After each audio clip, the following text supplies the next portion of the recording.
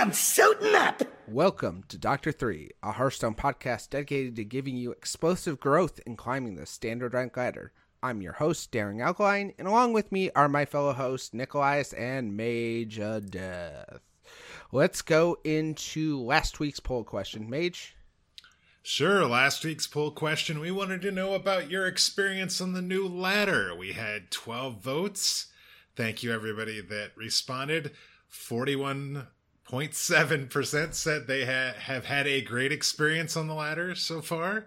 25% said a good experience. 16% said meh, not really much of a difference. And 16% said not so good experience. So mostly positive, but there's definitely a contingent there that didn't really feel like it's as good a change as maybe the larger contingent has thought. So interesting. We've got a poll question for this week's episode. We'll give you at the end of the show, and please give us your opinion, and we'll talk about it on next week's show.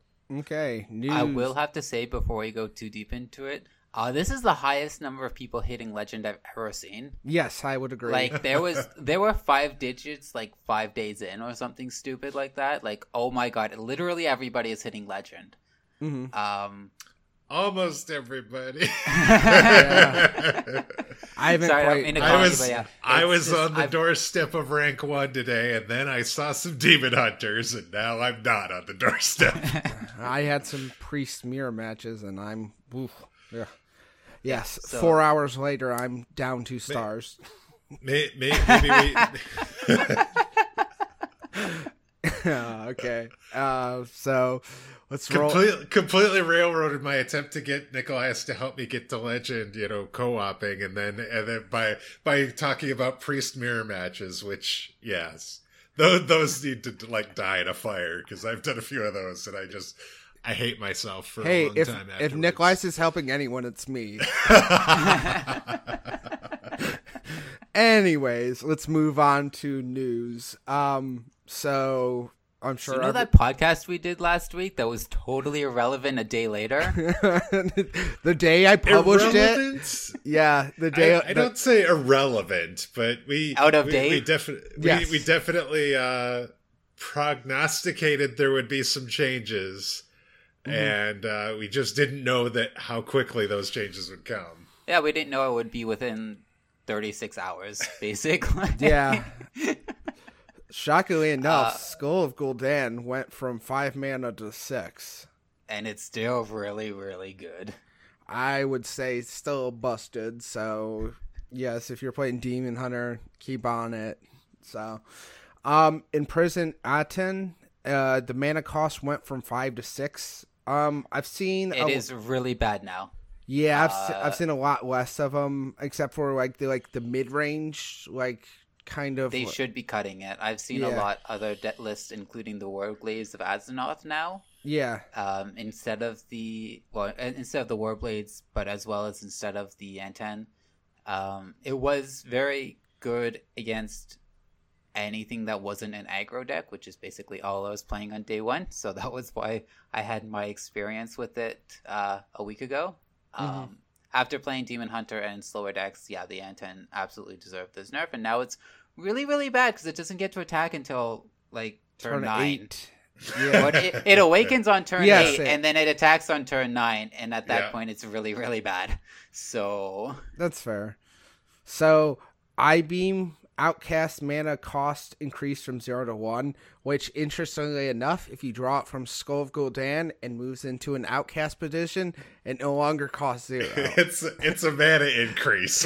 Yes, I found that out today. Outcast position. Yeah, I was like, all right, I'll just cast this. Oh, so Outcast overrules mana reduction as well. So just keep that in mind when you're going for I-Beams there.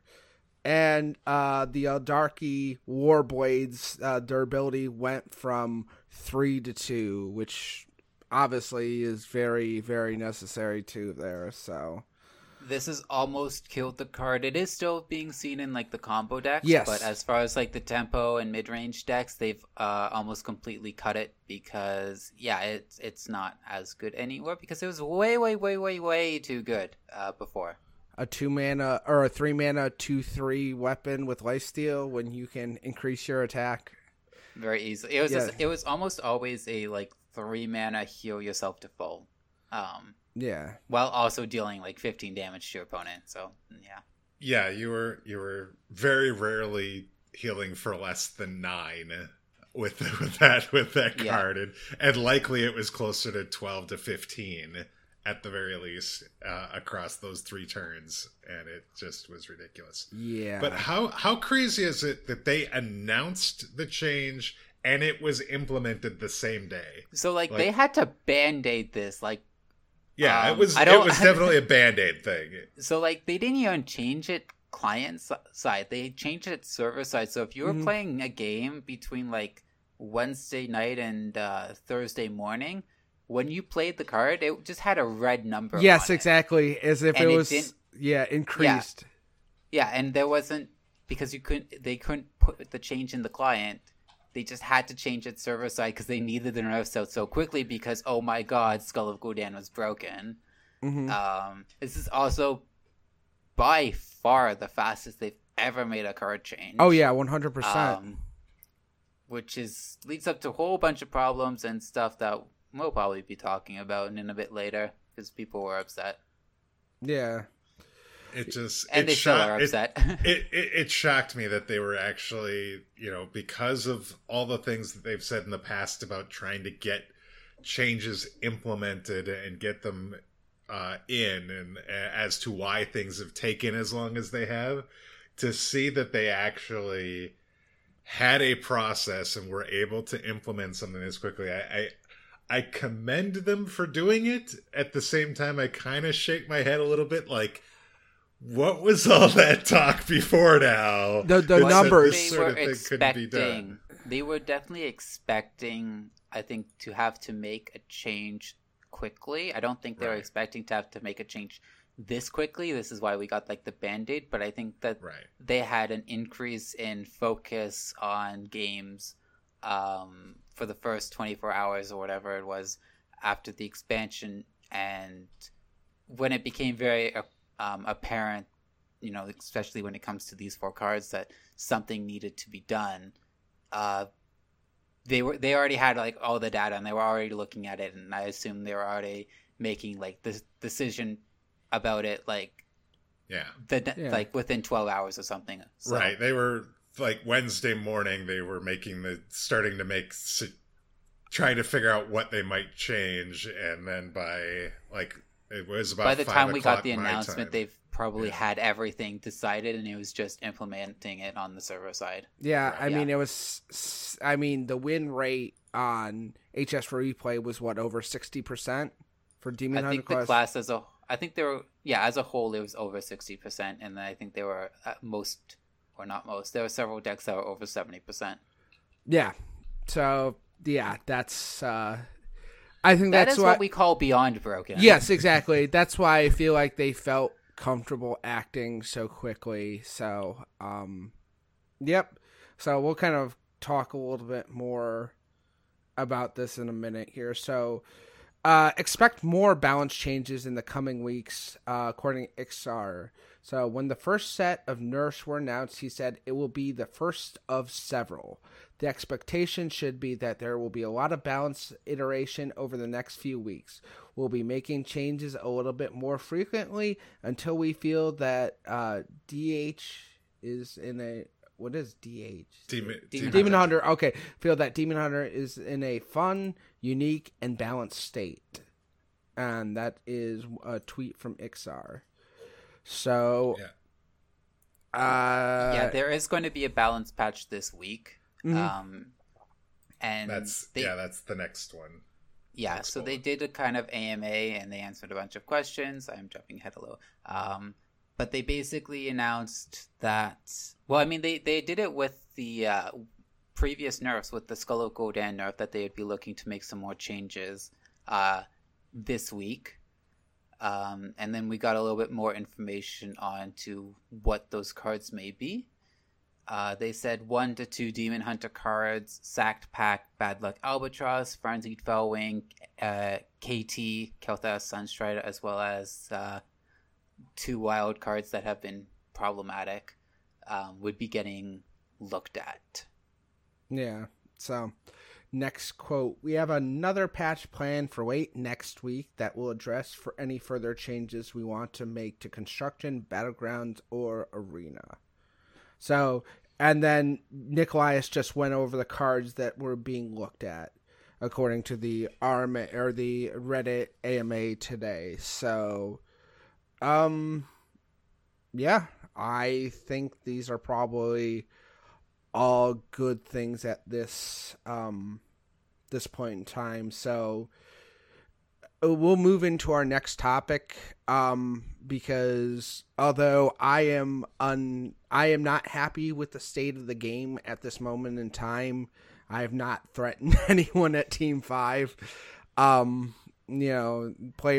players quitting or threatening Team 5 developers.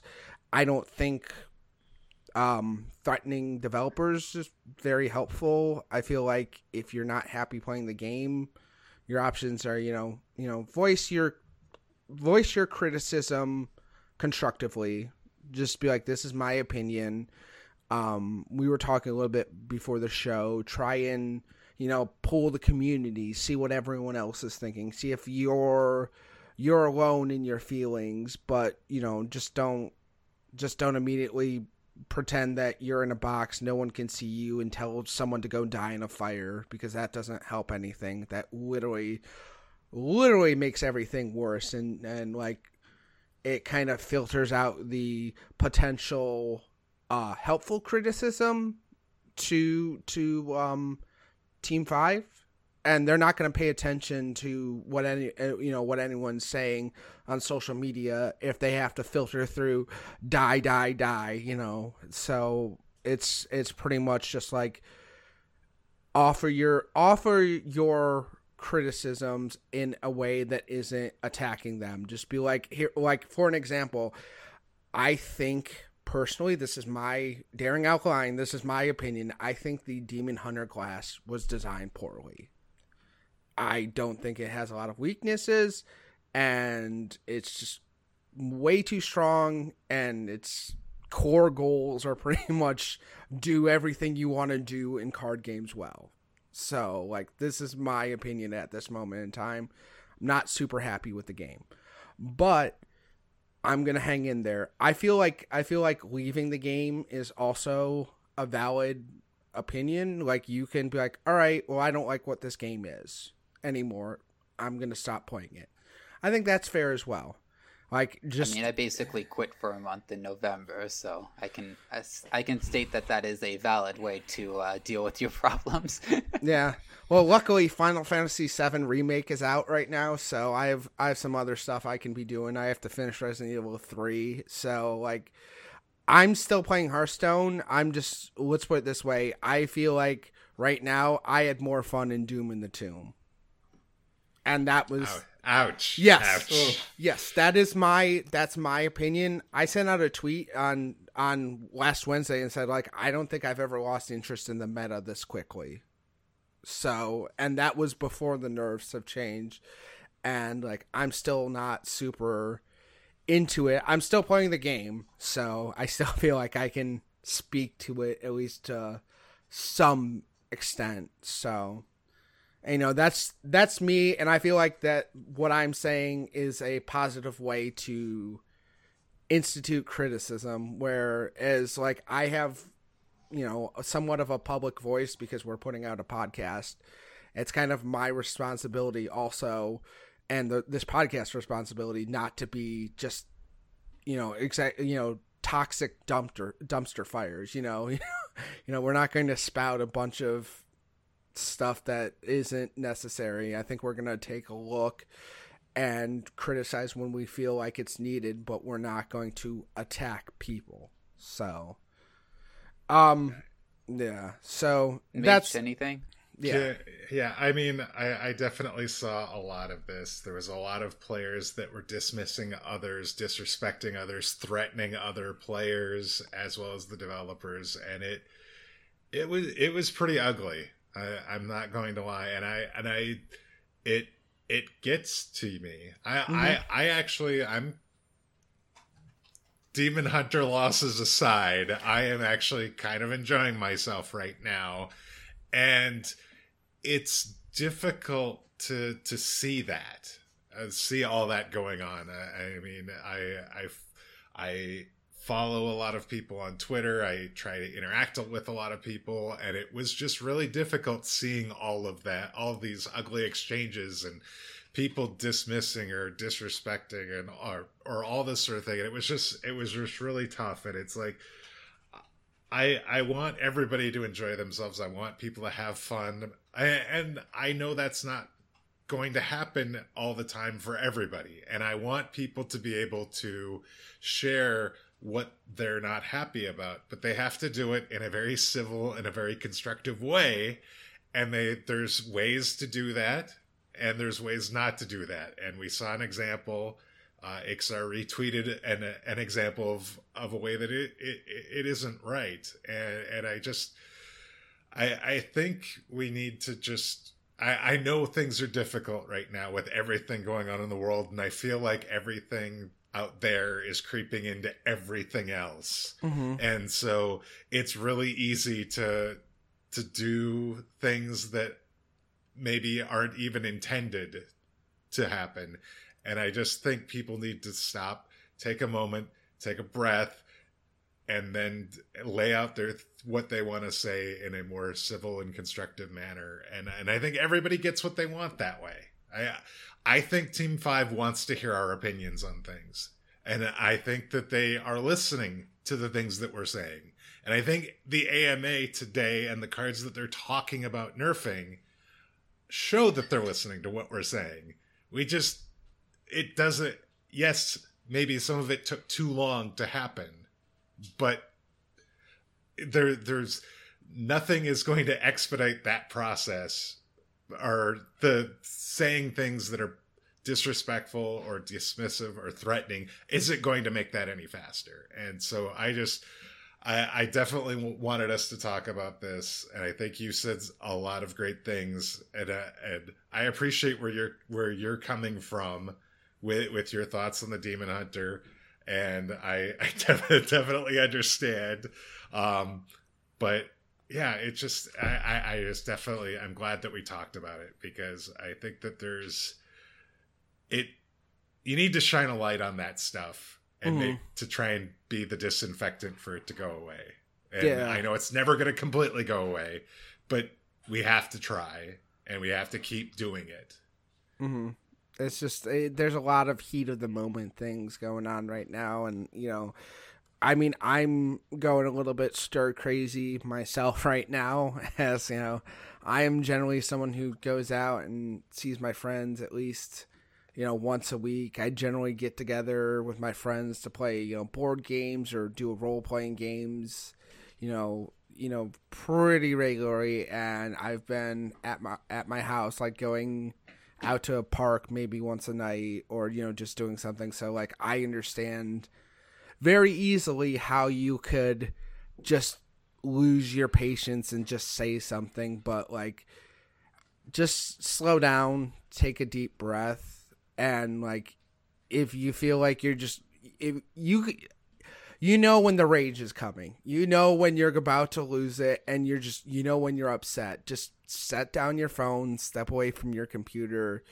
You're going to feel better. Like, and if you don't feel better about the game, then just don't come back to it for a while. There's other options. You can read a book. There's so much other, there's a lot of other constructive things you can do with your time in this world.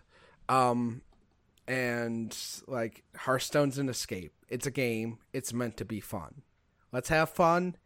I know it's not always the most fun. Like I said, I am pulling for the game to get better, and I'm not having a lot of fun with it right now, but I'm pulling for the game to get better. So, like, that's just, I just feel like we just need to take a deep breath, and the world's going crazy right now, and it's I would like one sane space.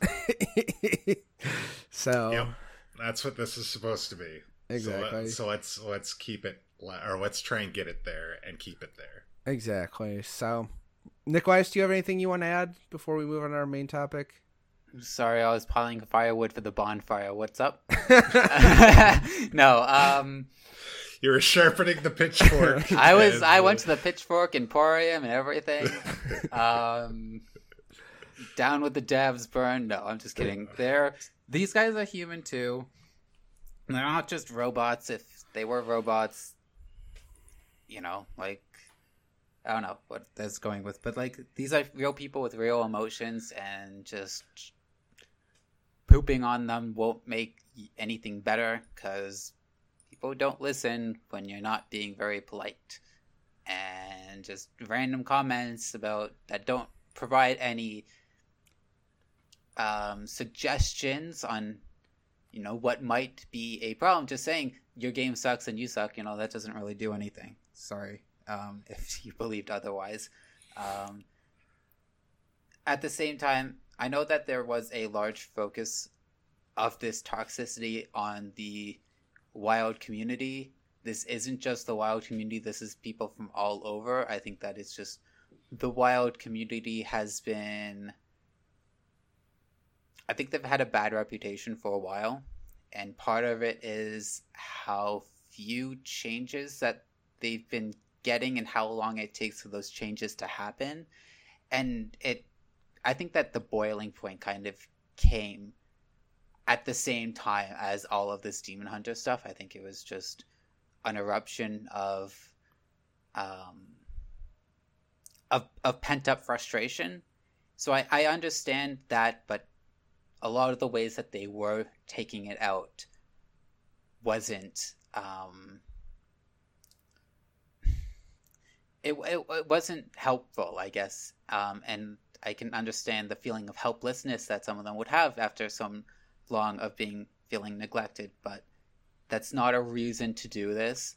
Like I said, it wasn't just the wild community. It was a lot of standard players doing this as well. It was a lot of arena players doing this as well. So this was from all over the place.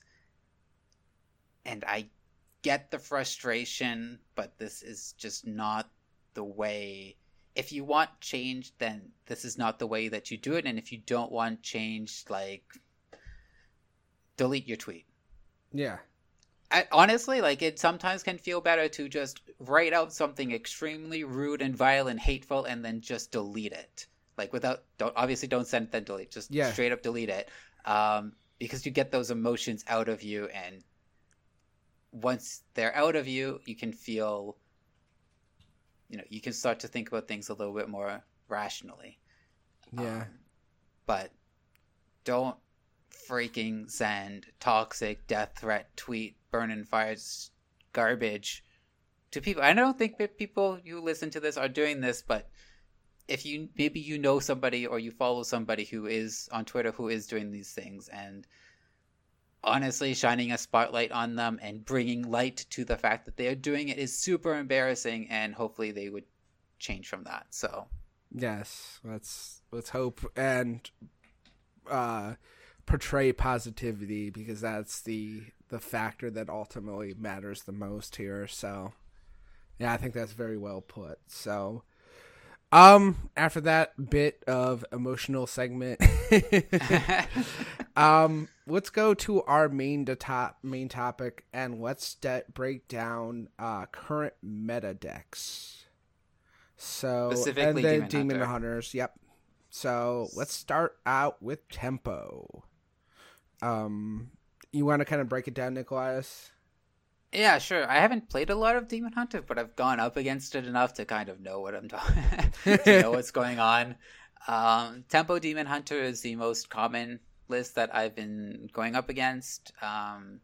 You basically want to be playing your 1 drops on 1, your 2 drops on 2, your 3 drops on 3, using your hero power and twin slice whenever you can to buff up your minions like the Battle Fiend and the Satyr. As well as activate the guy who can't remember his name, but the 7/4 on 5 who has an eviscerate attached to him for no reason. Yeah, they have a lot of strong things, and they're basically just trying to put out. They have the best statted minions on turn 1 and turn turn 1, turn 2, turn 3. They have the best statted minions with both the Battle Fiend, the Umbro Blades, and the Satyr. And then they have the follow-up with the Eviscerate guy. They have the follow-up with the Skull of Gul'dan, and then the Priestess of Fury. Well, the tempo decks right now are typically topping out at the Skull of Gul'dan. Yes. They're not even running the Priestess. Yeah. They're and then they've got the Metamorphosis legendary spell and Kain Sun Fury to kind of push that last little bit of damage. But that's where the Warglaives have really shined, I think, right now, is once in this tempo matchup, the fact that you can play the Warglaives of Azanoth, excuse me, and can do 3 damage to a minion and keep attacking minions or go face. It allows you to just push a bunch of damage right there. Yeah. Yes. Especially if you have a Satyr up. Jeez. Getting 4, getting to clear their board and put a bunch of 2/2s in their plays is pretty fun. So, by the way, Glaive-bound Adept is the 7 attack Eviscerate on a stick that you're referring to. I just always thought of it as, why was this card printed? I know it's wow. Ooh, I feel like it's overstated. It's essentially a 3-mana 7/4 because you include the Eviscerate onto it. It's nasty. Yeah, it really is. Yeah. So this is the most common type that you'll be seeing. So just assume that. The aggro is just the more aggressive version of it. And tends to include more 1-drops like the Battle Mage, whereas the tempo... I haven't seen the Battle Mage in the tempo. I've also seen... I don't know if this is the same as the token, because I've seen that, where it's has like the Rush guys with the Naga 3/1. I don't know if this is the same list or not, but I've seen that. I don't know. I don't think so. I think this is just like the more streamlined, quick version of the. Yeah. So their aggro was actually more popular like the first few hours after launch and stuff. Muzzy had a build very early on that was very aggressive, and I think that's where the Frenzied Fellwing came from. That's in the tempo deck now, and some of those sorts of things. And so it was trying to kill you by turn 5 basically, and you know, it still had the Skull of Gul'dan for reload and stuff, but it was just, I'm going to overwhelm you right from the start, and you're just never going to be in this game. And that's kind of died off now because the tempo has gotten to be so popular, because the tempo version just allows you a little bit more longevity and allows you to kind of recover a little bit, in that if you can lose the board a little bit with the tempo deck because you have Altruist the Outcast and can get back on the board with him, or can still find the way to get the damage, while the aggro version was just like, if you lost the board, you're done, basically, or there's one big taunt or something like that. Right. So after that, we have the mid-range, which is very similar to the tempo, but is running the Priestess. It's also running the 4/4 that discounts the demon, so you can tend to get the Priestess out on 5. Yeah, which is obviously very, very powerful. Priestess of Fury is extremely, extremely strong. Yeah, we were talking about her before the beginning of the episode. Think of it of a 1 less cost, better attacking Ragnaros that you can carry 2 of them in your deck. Yeah, it is as good, if not better, than Ragnaros in my opinion, and I think several other people's opinion. So if Savannah Highmane is the legendary that you can run 2 of in Hunter, the Priestess is definitely the legendary you can run 2 of. In Demon Hunter right now. Yeah, so this is so the Priestess is the only real reason to be running mid-range instead of tempo. If you don't want to run the Priestess, then just play tempo. But I think that the Priestess is worth running. Because it's pretty insane.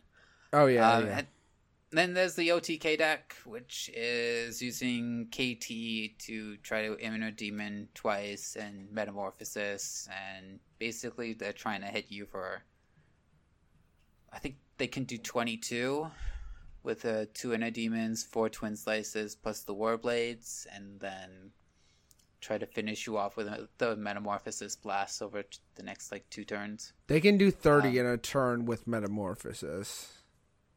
I know it's possible. I've died from 30. Okay, yes, but it's a lot of the time we say it's OTK. A lot of the times it's over 2 turns. Yeah, but a lot of the time their damage is capped around 20 unless they go really high roll. So usually the reason it seems to be a 1-turn kill is because they have such a good early game and they battle fiend you and hit you in the face once or twice. Mm-hmm. And so you're down to about 18, maybe 20, 22 health. And then all of a sudden they go off on this turn 7 or turn 8 Kalthos Sunstrider turn that allows them to just, get this 1-turn kill because you weren't at full health at that point anyway. Yeah. This is definitely it's a strong deck, but I think it has its fair share of counters. This one suffers more from taunts than anything else. Especially if you can bait out their silences fairly early because they need that chip damage in.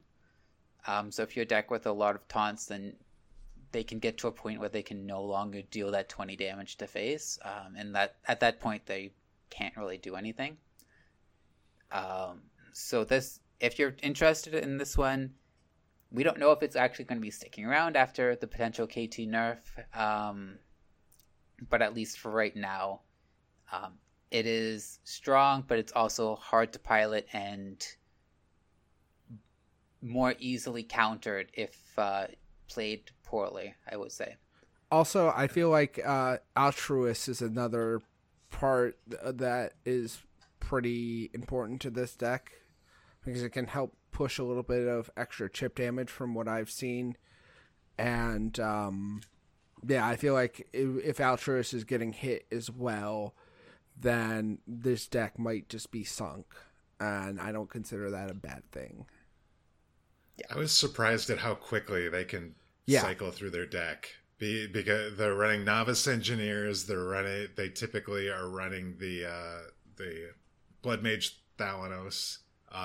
The one thing it does have going for it is it's running the Immolation Aura and some of that. So it has the Silence and draw a card. So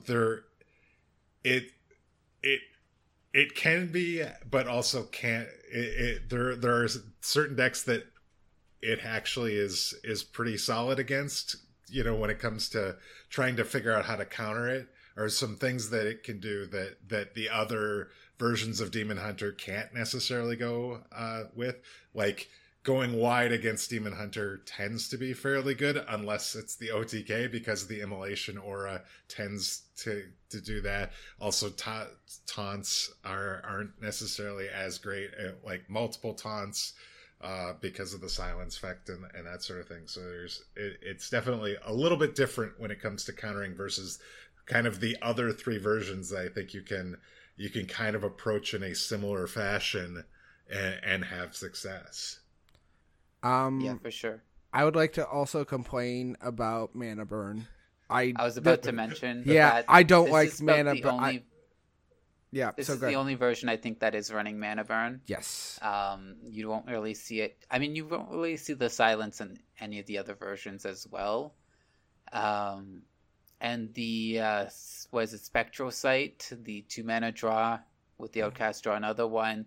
That one I've very rarely seen in anything outside of this version as well, basically because you just want to be drawing as much as possible, right? Whereas the other decks are concerned about having minions on the board as opposed to drawing as much. I've seen a lot of Spectral Sight in the more tempo-y versions. The tempo one's running it too. Yeah. Okay. I haven't seen that as much, so maybe they just haven't been drawing it. But yeah, I mean, so aside, like, I know I don't like the 2 less mana. Something rubs me the wrong way about that card, and that just might be my own personal preference. Like, that might just not I feel like the pistol bully, boom pistol bully, like targets a specific kind of minion, and it makes it hard for you to play that kind of minion. You just take away 2 mana crystals for 1. I'm like, yeah. I hate this so much. I hate that card, and that's just, I'm not saying anything from a design point. I just hate that card. So. Yeah. And then the final one is the Highlander version, which, to be honest, is it's not seeing a lot of play. At least from my experience, there are people who are definitely playing it. Because, I mean, like, Demon Hunter has a ton of very, very strong cards, so it's very easily just to pick, like, 28 Demon Hunter cards, Zephrys and Alexstrasza, and you have yourself a solid deck. Yeah. But it's generally harder to have a game plan and stick with it and support it with the Highlander. You're still gonna have success playing it because it's Demon Hunter right now, but it's just definitely not as popular as the tempo and mid-range stuff I've been seeing. Yeah, the win rate stats on HS Replay suggest it's only about a 50 to 52% win rate deck. So they're definitely the games are longer as well, so it feels like if you're going to be playing Demon Hunter, you're probably doing the tempo, the mid range, or the OTK, rather than trying to do the Highlander deck right now. There was definitely some experimentation with it. There's definitely a bunch of really good cards that you could put one-ofs in a Highlander deck for Demon Hunter, but it's not. I don't think it's seeing as much play after the first few days. Also, remember Zephrys goes in OTK too, because you draw your deck that fast. That's true, yeah. So let's go through some of the power cards. Let's look at Skull of Gul'dan first. It's still really good. It's still essentially -3 mana for the cost of the card in the outcast position. Even if it isn't in the outcast position, I mean, it's still 6 mana, draw 3 cards, which Druid happily pays for, So, I feel like it's okay in the outside the outcast position. It's the best top deck in the game right now on turn 6 or later, I feel like, so. Yeah, in spite of the mana change, it's still in every standard Demon Hunter deck. It is the primary way that you're drawing cards, because not only does it draw cards, but in the outcast position it reduces the mana cost. And like for the OTK, you actually need that mana cost reduction potentially to allow you to have the OTK go off. Exactly. Next up, Battle Fiend. It's a snowballing 1-drop that gets +1 attack every time your hero attacks. I mean, it's one of, if not, I'd say it's one of the best 1-drops ever printed. Yeah. Probably top 3. Undertaker would be one. Undertaker's number 1 every single time. Right. And I'm not sure what I would probably say Mana Worm is stronger. Mm-hmm. Because it was, especially if you were going second, it was a turn 1, 2, 3 a lot of the time, which is one health actually more than this. So it's like it's better than Small Time Buccaneer, and Small Time Buccaneer in its heyday was really freaking good too. Yes, it was. I mean, if we're taking it in isolation, then yes, but assuming that you didn't draw patches, it was but that was 2 cards, so I can understand. Yeah. And I'm also not going to count patches because if you were playing him, then you were sad. So yes, he was the worst 1-drop to play in the games. Yes, if you had to play him. Yeah. But I mean, so it's the fact that it has 2 health, the fact that it scales each time your hero attacks. I mean, there's no. A lot of times it just ends up being a flame imp without the downside of flame imp as early as turn 1, and it's absolutely crazy, and it just snowballs from there.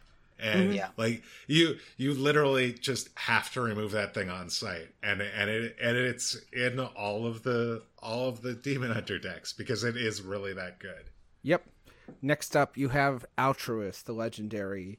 Does 1 damage to all enemies when you play either far left or far right card, which, with Demon Hunter cards and having outcast positioning and mana reductions and things that have been reduced by Skull of Gul'dan, you can empty your hand and do like 8 damage to your opponent and their board. You can clear their board and just the conditions are right. And even that's like the amazing, like, best case scenario. Most cases you can do 3 to 4 damage the turn you play him and still attack their face and have a board left over. So this card is just really, really strong. The one thing that I will say about this guy is that he's definitely not as good if you're behind. Correct. If the way that he is good is you have an established board, your opponent plays a taunt or something, or a couple of minions, and then it's your turn and you get to play Ultras plus a couple cards to clear their board and swing face. If you're behind, if you don't have a board and you play Ultras and start doing things, you're not really accomplishing a whole lot unless you're dealing lethal damage. And Ultras is just going to get killed off pretty easily. So this isn't a card that you just play on turn 3 and hope he survives. This isn't really a card that you can play when you're losing. It's one of those cards that you play and basically secure yourself the win. Yeah.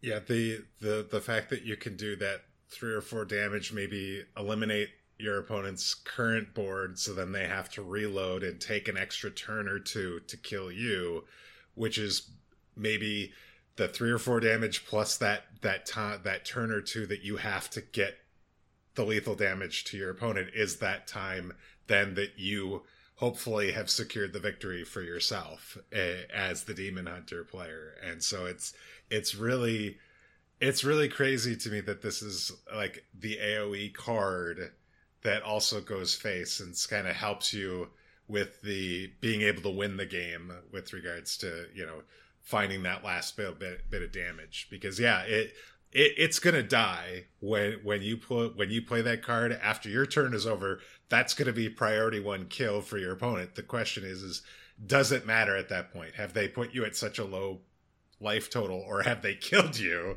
And a lot of times you're gonna see it when it's advantageous for the Demon Hunter or in a desperation point as the Demon Hunter.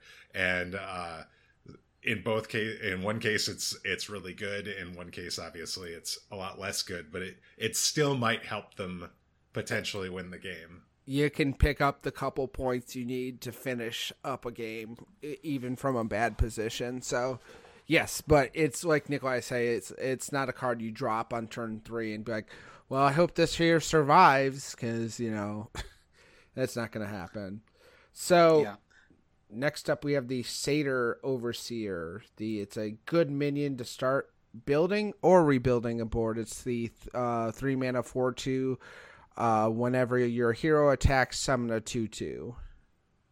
So this is often seen after an AoE is played, especially if you go like turn 1 Battle Fiend, turn 2 Umbro Blades, turn 3 any minion basically.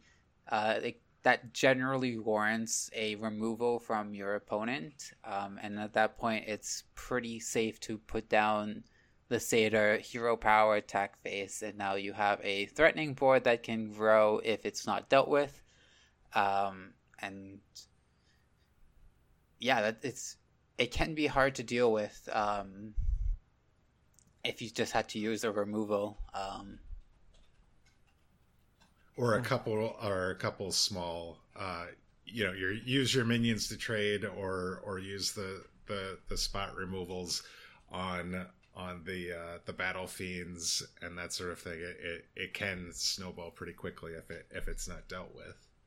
Especially now that you're seeing the Warglaives of Azeroth in the deck, you can attack multiple times in a turn. You can build a really big board very quickly with the Overseer. Yeah. Next we have the I-Beam, which is the 3-mana lifesteal, deal 3 mana damage to a minion. Outcast, this costs 1. It's just a really strong removal. Deal 3 damage to minion, heal 3 damage or 3. It's life gain when you're gonna use your faces and your life as a resource. This is a tool that'll help you push through and help sustain you a little longer. So, yeah, most decks have cut the Warblades after their nerf, but most decks are still running the I-Beam. Because it's still very effective. I mean, a 1-mana deal 3, heal 3 is an insane card, and it's considering the whole theme about Demon Hunter is to get these cards into the outcast position. Yeah, you're still going to be playing this. Yep. So next we have the other legendary Kain Sun Fury. Ignores your attacks and ignore taunt. He has charges 3/5. Got a pretty. It's an okay body at turn 4. And it helps you push through those last couple taunts. If there's taunts in your way and you only have a couple damage left to go, this ignores them, or it lets you reach through your opponent's board to deal with something that is a problem for you one way or another. So it's usually just face, though. If you have to use it for that kind of removal, you're probably in some other kind of trouble. Yeah, depends. This is absolutely fine to play on turn 4 and trade off a minion. I was actually going to say I've been playing a lot of the Spell Druid deck, and I can definitely say I've seen that on curve a lot, and it does actually kind of another card that your opponent then has to figure out a way to answer, because you don't want to have to keep dealing with, like, presumably one of the ways that you're going to stabilize against Demon Hunter is you're going to play taunts, and this allows them to just ignore your taunts. So trying to figure out how to do 5 damage to this thing on turn 4 can be a lot rather difficult for a lot of classes. Yep. And then finally a neutral card, which is Kalthos, which is required for OTK. 6 mana, 4/6. Every third spell you cast costs 0. Yes. When you have an 8 mana spell that gives you +8 attack, and a 0 mana spell that gives you another 0 mana spell that gives you 1 attack each, and then that third spell is an 8 attack, plus. So that's 20 right there if I'm just doing some quick math without anything else. So. And I mean, so we've listed 4, 6, 7 cards here, and we could easily throw a few more on there. We were talking about how good Priestess of Fury was. The Metamorphosis spell is ridiculous. You pay that 5 mana, but then you could do 10 damage for 2 mana. They're the Warglaives, the Adept. There are so many good cards. Even the freaking Crimson Sigil Runner. The 1 mana 2/1 that draws a card in the outcast position. There's just so many good cards that are in Demon Hunter. It's ridiculous. It's ridiculous. So how do you beat Demon Hunter? I mean, there's a lot of Demon Hunter on the ladder, so you're asking yourself, what do I do to beat it? Well, the first route you can go, and seems to be a very popular one right now, is Galakron Warlock. You've got a lot of life gain, especially after that 2/4 demon that all minions. Moarg Artificer. Yeah, I told you that was going to be good. I said that was going to be good in the review. You can go back and listen to it. I said that was going to be good. I missed it. I did not consider any situation which it would be good. But hey, dealing 8 to a minion and healing for 8 is pretty good. So yeah. I still think also yeah. the main reason why people are playing Galakrond Warlock, it's not the Plague of Flames, it's not the Crazed Netherwing, it's Sacrificial Pact. Yep. That's basically it. And if Sacrificial Pact gets nerfed as we expect it to, this deck is going to drop in power. It's still going to be probably good, but the main reason why people are playing it is because you could take that Priestess of Fury that they spent so much mana to play and kill it and heal for 0 mana. That shouldn't be a thing anymore. So yeah, I agree. Yeah, that's totally seems fair to spend 0 mana, heal for 5, and destroy their 6/7 minion they paid 7 mana for. Yeah. Jeepers. Yeah, I agree. It shouldn't work that way, but also I don't want to give the Demon Hunter another. The thing that it did was with your Highlander decks, it gave Zephyrus something to do against them that was pretty effective. Early on, you pretty much always had a gain 5 life, and that was a big deal. That is to why the Highlander decks were still somewhat playable right now in that matchup. So you have Tempo / Bomb Warrior. With Risky Skipper, Armor Smith, Bomb Wrangler, you can gain a lot of armor and just put up things. I mean, most of their minions have 2 life, a lot of their early game minions, so you can control the game early on, and then later on, I mean, you have Execute, you have Brawl, you have the new Bouncing Blades. I forgot what it's called already, but that card is very useful. Deal 1 mana or 1 damage to all minions until something dies. That is a really good control tool. Because you can just seriously, you can easily get a board state where I guess there's only 7/7s left on the board, and it kills 2 7/7s for 3 mana. So, I was playing a little bit of a control style warrior, and yeah, so that makes a lot of sense. They can control the game in the early game if you draw decently. So, yeah. Another way you can beat Demon Hunter is by doing what they want to do, but better, and by going Galakrond Rogue. Which is hey, I hear you like Skull of Gul'dan, so let's make Galakrond and Togwaggle, which are on power level, but you have a lot more removal-based tools with the backstab, with the SIs, with the Maniacs, with all the lackeys that you generate. Seal Fate. Yeah, so you have a lot. You basically have enough removal for every single threat that the Demon Hunter can play. Plus that you have the weapon that will stick around, and then you can explode out of nowhere. And Demon Hunter has a really hard time dealing with those rogue swing turns that they're so famous for. Yeah, they can't deal with a big Edwin. If they get a 10/10 Edwin on turn 3, well, if you're playing the Demon Hunter, you might want to scoop unless you're running the OTK version and you can silence it. Yeah. Because you're not coming back from that. So, next we have Big Druid. Turns out when you can cheat a bunch of mana, that 7/7 that with taunt that dies and summons another 7/7 with taunt, that can be effective. Wind Guardian's still really effective. Turns out can't be targeted with eye beams or any other spell. So it's making sure you can find the ramp to be able to play that stuff. And, if it's Embiggen or just a regular Big Druid, it's just that you're worried about those early turns and that they don't completely blow you out by turn 6. But if they don't, then you could just start. The fact that you can put down multiple big taunts means that even, you could control the board that at that point. It's just getting to that point. Precisely. Yep. And then finally, you can out-heal the Demon Hunter. The most prominent way we're seeing is with Priest.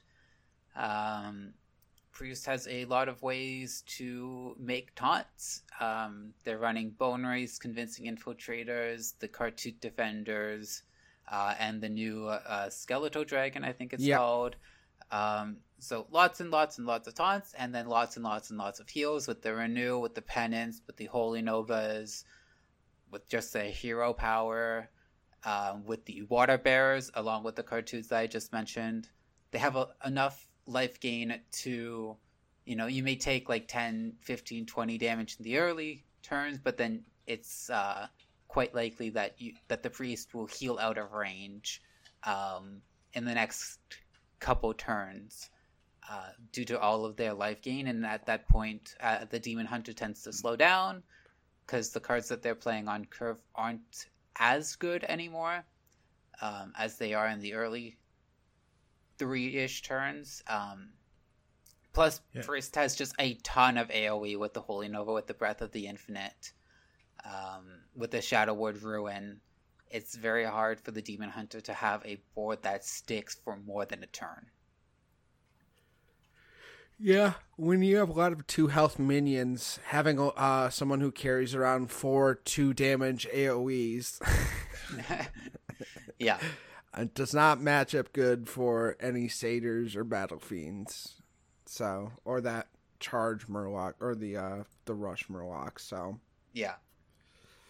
All right, well, that's gonna cover our this week's rundown of Demon Hunter, which will be drastically different by the next time we broadcast,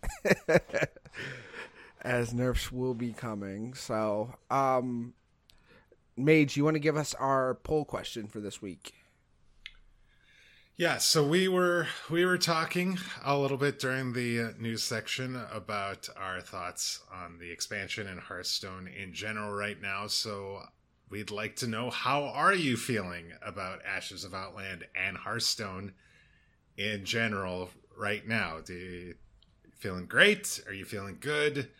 Not so good, or bad? So those are the choices. Please think about it. Vote. Tell us what you think. Feel free to comment on it if you'd like. Remember, keep it constructive if you do. Keep it civil, all that good stuff.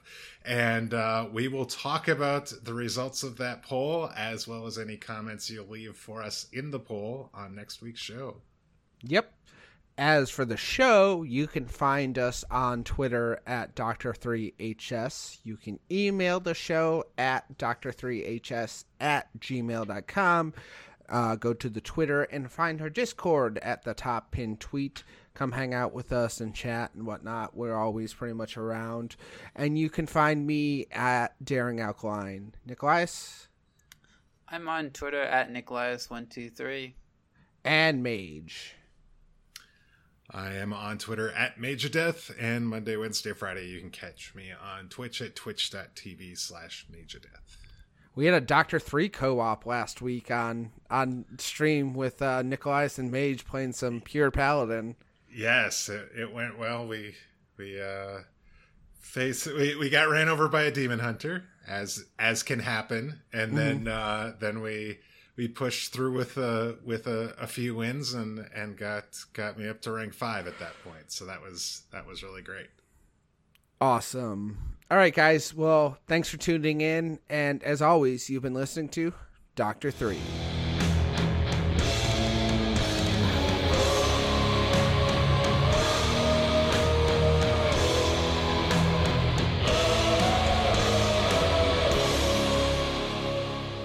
Boom.